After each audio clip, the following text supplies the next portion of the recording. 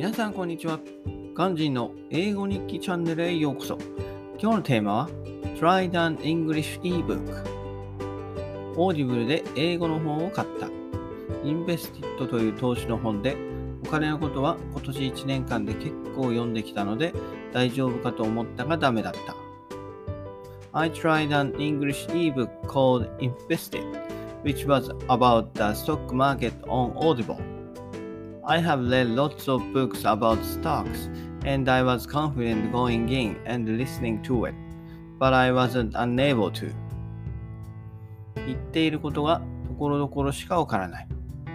I couldn't understand most of the contents of the ebook. まだ英語の本にチャレンジするのは早かった。